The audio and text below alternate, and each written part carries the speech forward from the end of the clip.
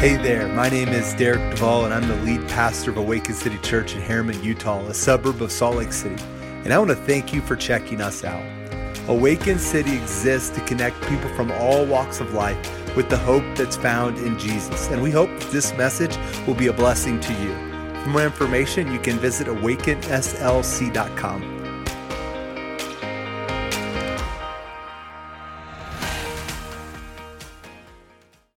Well, Awaken City, it is good to be with you here this morning. It is good to have another opportunity to walk through God's Word with you. And today, if you want to mark your Bibles, we'll be in Romans chapter 8. And what we're going to look at is verses 26 through 30 today.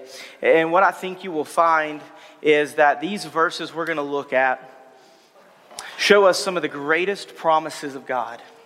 You see, just a minute ago, I saw some of you raise your hands, and I know some may have not raised their hands, but the reality is that as we walk through this life, there are moments that we are going to face, that we are going to go through, where in our weakness, we need Jesus and we need everything that He has for us.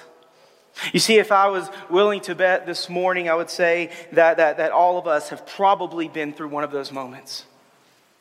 One of those moments where everything seems to be happening all around us. There's all these events that are taking place. There's all these questions that we have. There's all of these uncertainties, and maybe there's bad things happening in the moment, and we're left sitting there alone saying, God, we need you. And what I want us to see today, that we can have assurance in our weakness, is that through God's Word, there are promises filled throughout this book that impact our lives every day, that we can put our faith and our trust in today. And friends, the verses we're going to look at are some that have been very important to me over the years. And I believe that these are wonderful passages because we're going to find three assurances in there that we can walk day by day trusting Jesus, knowing that He is at work through what He has said in His Word. And so if you want to open your Bibles this morning, I have a different translation than what's in your seat, but the screen should be correct. If you want to walk with me through these first couple of verses, we're going to get started, and we're going to see how this promise He wrote to this church in Rome applies to us still today. Starting in verse 26, this is what he says. He says, "In the same way, the Spirit also helps us in our weakness. Because we do not know what to pray for as we should, but the Spirit Himself intercedes for us with inexpressible groanings. And He who searches our hearts knows the mind of the Spirit, because He intercedes for the saints according to the will of God." You see, the first assurance I want us to look at today in our weakness, it says this, or my first point would be for the day would be this. That when our weakness prevents us from praying effectively, the Holy Spirit comes to our aid and prays in our place. You see, the readers of Paul's day were very familiar with the subject of suffering. And in fact, right before this, in chapter 8, you will see that he says the Holy Spirit will come in their suffering and bring hope. And he begins this section and he says, in the same way, just as you can be assured that in our suffering the Holy Spirit's going to bring us hope, you can be assured that in our weakness He will come to our aid. You see, weakness is a human condition we've faced from the beginning. All of us live in a world that has been impacted by sin. Our lives have been impacted by sin. And even though for those of us who have salvation in Jesus today, there's still times when we get it wrong. There's still times when we get in the way. And our weakness is elevated and it prevents us, like he says, from praying the way that we should. You see, there's many reasons I think that we don't pray as we should. Some of it has to do with our lack of understanding. Some has to do with maybe it's a lack of faith. Maybe it's too much belief in myself, that I've got the answers, that I've got the way, that I know the plans, And that if I spell it right perfectly on my task list of things to do, then my will be achieved and everything will be right. But you see, that strength that we think we have in our head is in fact our weakness. Because we've put a lot of faith in us and less faith in Jesus. You see, here's the thing. The Holy Spirit knows. He knows our frailty. He knows our weaknesses. And in God's love and in his empathy for us, it says that he takes our place. Not just that he prays on our behalf, but when we don't even have the words sometime to vocalize a prayer to God, the Holy Spirit says, I've got this, and steps in our place and prays for the very thing that we need. It says he prays for the saints according to the will of God, the perfect will of God. You see, that's a comforting promise for us today. Because we don't know what tomorrow's going to bring. In fact, we don't really have the ability to perfectly understand the will of God and the mind of God, and we walk according to what we think is right with him. And part of that, when we get it right, is because of this very thing. We have the Holy Spirit who has aligned his words with God's plan for our life and is praying for the very thing we wish we could pray for at times. I mean, there's been moments in my life where I'm like, God, I just don't know. Lord, I don't know what's next. I don't even know what to pray for. And you know, the good thing is that when I don't know, he's already achieving those perfect prayers. The Holy Spirit has already in my place, because I've been bought with the blood of Jesus and I've put my faith in him. He's already stood in that place for me, praying for you. And you see, we know that it's in line with God's will because verse 27, it says this. It says that, and he, being God who searches our hearts, knows the mind of the Spirit because he intercedes for the saints according to the will of God. The one who searches our hearts is God. And he hears every prayer and petition that the Spirit makes on our behalf. In fact, it says that he speaks, that he prays in these groanings that are inexpressible. It's a groan from the depth of who we are. Those who believe in Jesus today, when we don't know what to pray for and when we're trying to figure things out, within us, the Spirit is working something in us to desire God's will. Our greatest desire as followers of Jesus is to walk in line with what he wants for our life. It's to know his plans. It's to walk confidently in his promises. And the Holy Spirit is there praying, and God is hearing. Even in our silence, he's working. And just when we need him, he's there. You see, the movie industry has done really good at doing that scene where just in the moment when someone needs something, right, someone steps in the way. Like if there's a movie with The Rock in it, there's going to be a point in the movie where somebody is in desperation, right? Like Fast and the Furious and all those movies, like someone's going to fall off a ledge eventually. Like we can almost predict it at this point. And right in that moment when someone goes over the ledge, right, there's another person that comes in and dives for them and grabs a twig that realistically wouldn't hold the weight of like a toddler and reaches down and grabs this person and pulls them up just in the nick of time before they fall. You see, the difference between that in our lives is that we don't have to be on a ledge for the Holy Spirit to be at work. You see, it's in our good times and our bad times that the Holy Spirit is actively interceding for us in our place, working in our life. And I think we see the evidence of that in this next verse. Look with me here at verse 28. And what we're going to find is that as the Holy Spirit prays in perfect alignment with God, God then works all things for our good. Let's look at this. He says, we know. Hang on to that word. We know that all things work together for the good of those who love God, who are called according to his purpose. We can know that. It may not seem like it today. The church in Rome at the time, when Christians faced persecution and crucifixion was a very real thing in the life of the church, they very well knew people, probably within their own family, that faced that outcome for their faith. They faced hardships of what it was like to leave one faith for another.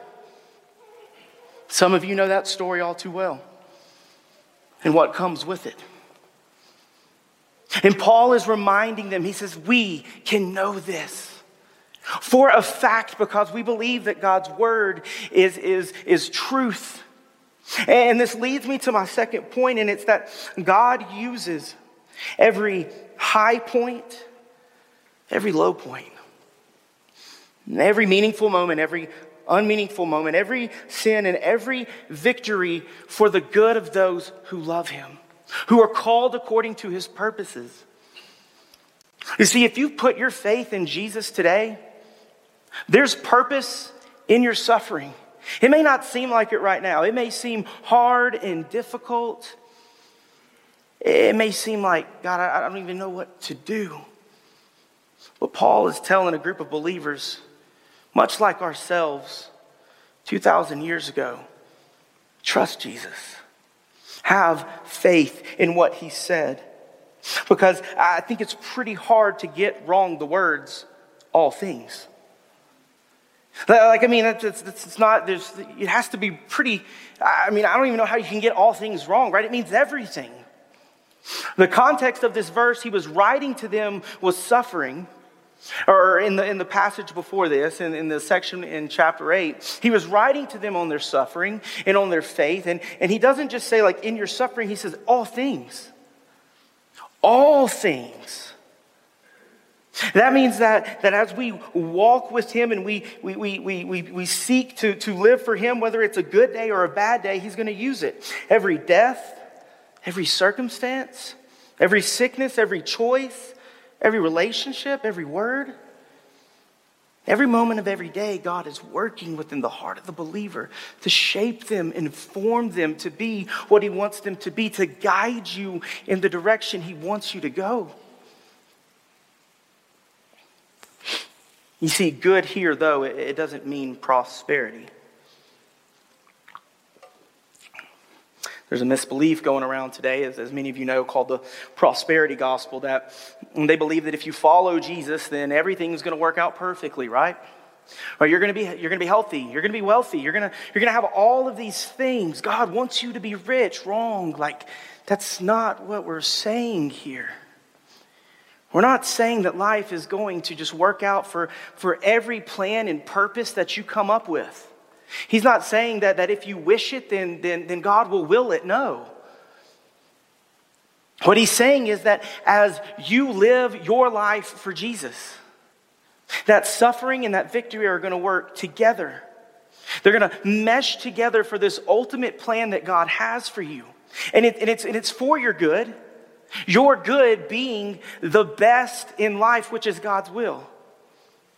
Sometimes we don't see God's will and we pray as if we know what's the best, but we just learned that there's hope in that, because even when we get it wrong there, the Holy Spirit's already been working for us. God has paved a way for our life, and he's already set it in motion. You see, recently, I've gotten into jigsaw puzzles. Anybody else? Anybody else? There's a few of us in the room, and the rest of you are like my wife, I guess. She can't stand them. For some reason, they stress her out, but for me, it's just something about it. It's like you're taking all these meaningless pieces and you're putting them together, and they make this beautiful picture at the end. Or if you're my family, it's usually this epic scene from a comic book with Batman or something in it, and we have this great picture that we can then put up on one of the rooms in our kids' rooms. But I've really liked jigsaw puzzles lately. And you see, from God's perspective, our life is like the puzzle's already complete. He knows how each of these pieces here are going to fit perfectly. He knows the purpose of every single one of these pieces and how they're going to work for our good. You see, when you're doing a jigsaw puzzle, the key to completing it is having the box, right? I mean, on the front or the back of the box, it gives you like what the final product is going to look like.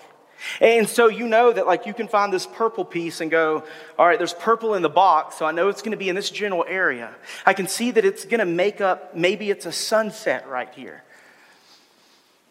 But for you and I, as we walk through this life and we trust Jesus with our lives, we don't necessarily have the box. And so we're left in life holding these pieces going, like here's a purple one, here's a blue one. This one has a window on it, and we're like, what does that mean? Like, how do these things actually fit? God, how do these things actually work for good? Like, I'm holding all these things in my life, God, all these moments, all these hard times. The church in that day was like facing all of these sufferings, and Paul knew that because he wrote about it to them, and they were asking questions, and he's writing to them to say, I know that you are facing hardship. We live in a world that is tainted by sin. It's not going to be easy, but I can promise you something. Paul says, we're not alone in this life, and God is working out this masterpiece. Like a sculptor who's got this wad of clay. And as life goes, he's shaping it and forming it through all these events to ultimately be what he's called us to be. And Paul says, we can know that. We can have confidence in that. We can have hope for tomorrow. We can have assurance in our weakness that God didn't just throw us out in this world to be on our own, but we can walk day by day in relationship with Him, learning and seeking and trusting that He has got our best path in mind. You see, we can't trust every word that every person has ever spoken to us. I know that because I've lied, right? Like we've all lied at times. We know that not every word that we hear, we can take 100% as truth. But I promise you, there's never been a promise in this word that I haven't found to be true. There's not a guarantee of Scripture that will not be fulfilled. And Paul says we can trust it. When our life takes us into uncharted territory and down the path we hit a bump or we go up this hard hill, we know that even those moments have purpose. When the puzzle is finally put together and our journey comes to an end, there's this picture of who God was shaping us to be this whole time. And today we've got to exercise faith that as we trust Him in every moment, one day He will bring it to completion.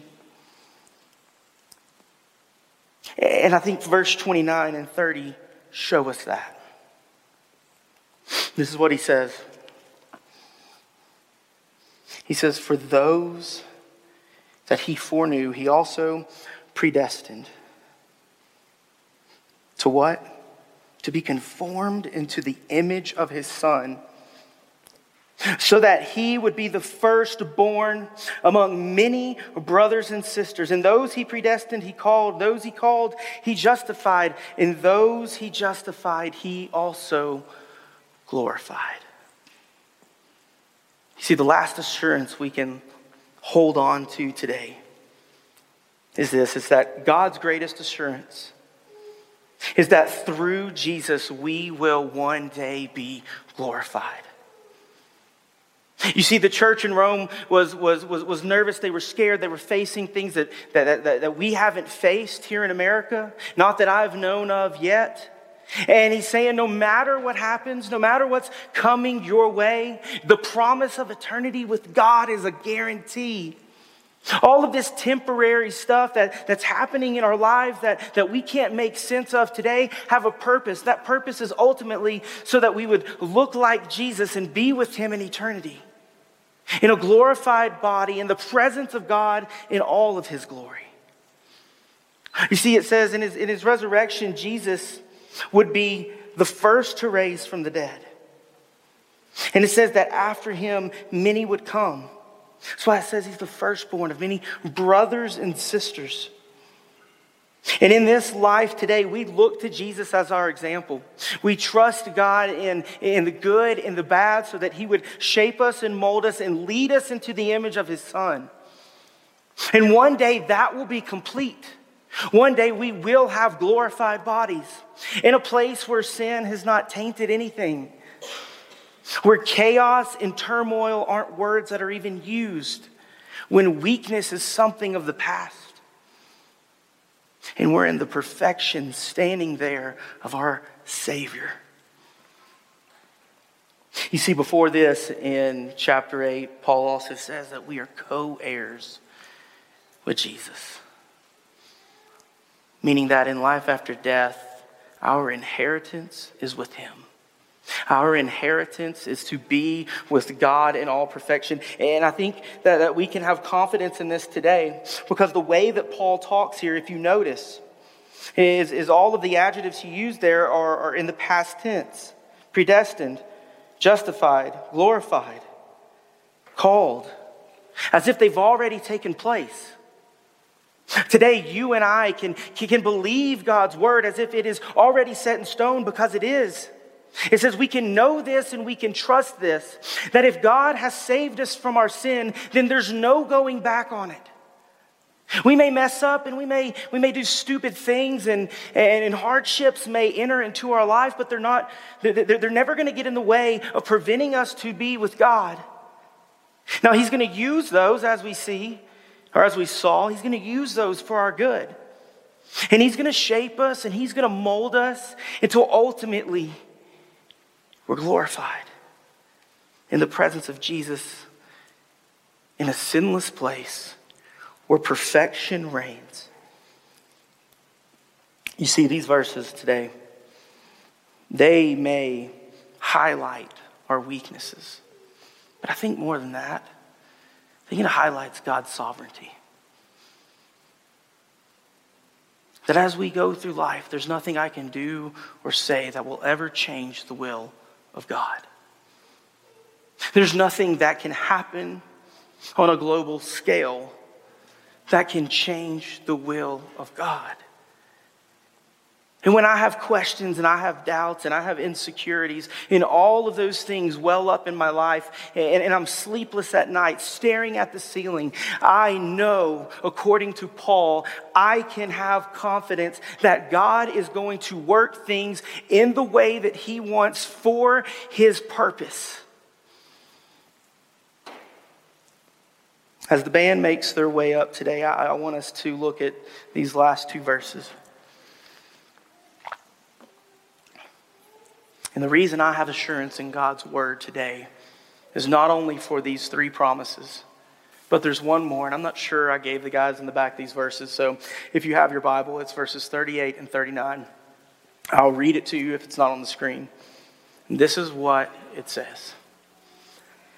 It says, "For I am persuaded that neither death, nor life, nor angels, nor rulers, nor things present, nor things to come, nor powers, no height, no depth, no any other thing created will be able to separate us from the love of God.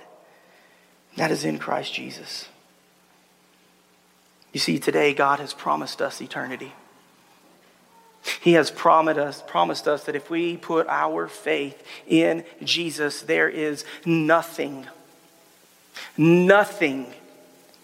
that will ever change that. He died on the cross and offered us the promise of eternity by simply putting our faith in him. By trusting that his ways are better than mine, that he is the Son of God, and he sits on his throne today, and one day,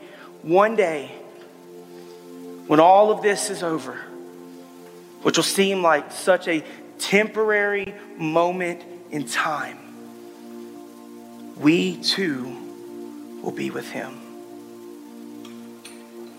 You see, letting that sink in changes our perspective on things, I believe. Letting those promises take root in our heart changes things. we begin to see that there's purpose within the things that we used to think were meaningless. We can walk through tomorrow with uncertainties, but with confidence. Because if God has promised it, he'll never take it away. He's promised us help. He's promised us that he will work it out, not us. We've just got to walk in faith. And by doing that, one day, when our faith becomes sight, this Jesus that we've been celebrating, that went to the cross and rose from the dead, will one day be face to face with us. And we will get to see and be with our Savior. See, in just a moment, we're going to have a time of invitation. That simply means we invite you to make whatever decision God has put on your heart. Maybe it's to get alone with him and to pray, and maybe it's to exercise trust today. That even though yesterday was awful, the promise of eternity is enough to help us through. See, for those of you in this room that may not have trusted Jesus yet with your life, all of this sounds maybe like a fairy tale or something good. I don't know. But I can promise you this. I can promise you that if you put your faith in Jesus, your life will be different. You see, I didn't say it will be good, because bad things still happen. Hard things still happen. But it'll be different. Because those promises that we read today will become truth in your heart as you believe in Jesus. So I'm going to be in the back. If you need someone to pray with you, I will be back there. There may be other people back there as well. Jonathan said you can even come to him and pray. Even while he's playing. He's not singing this next song, I don't think, so he can pray. But we want to invite you to make a decision, whatever it may be on your heart, before the Lord today.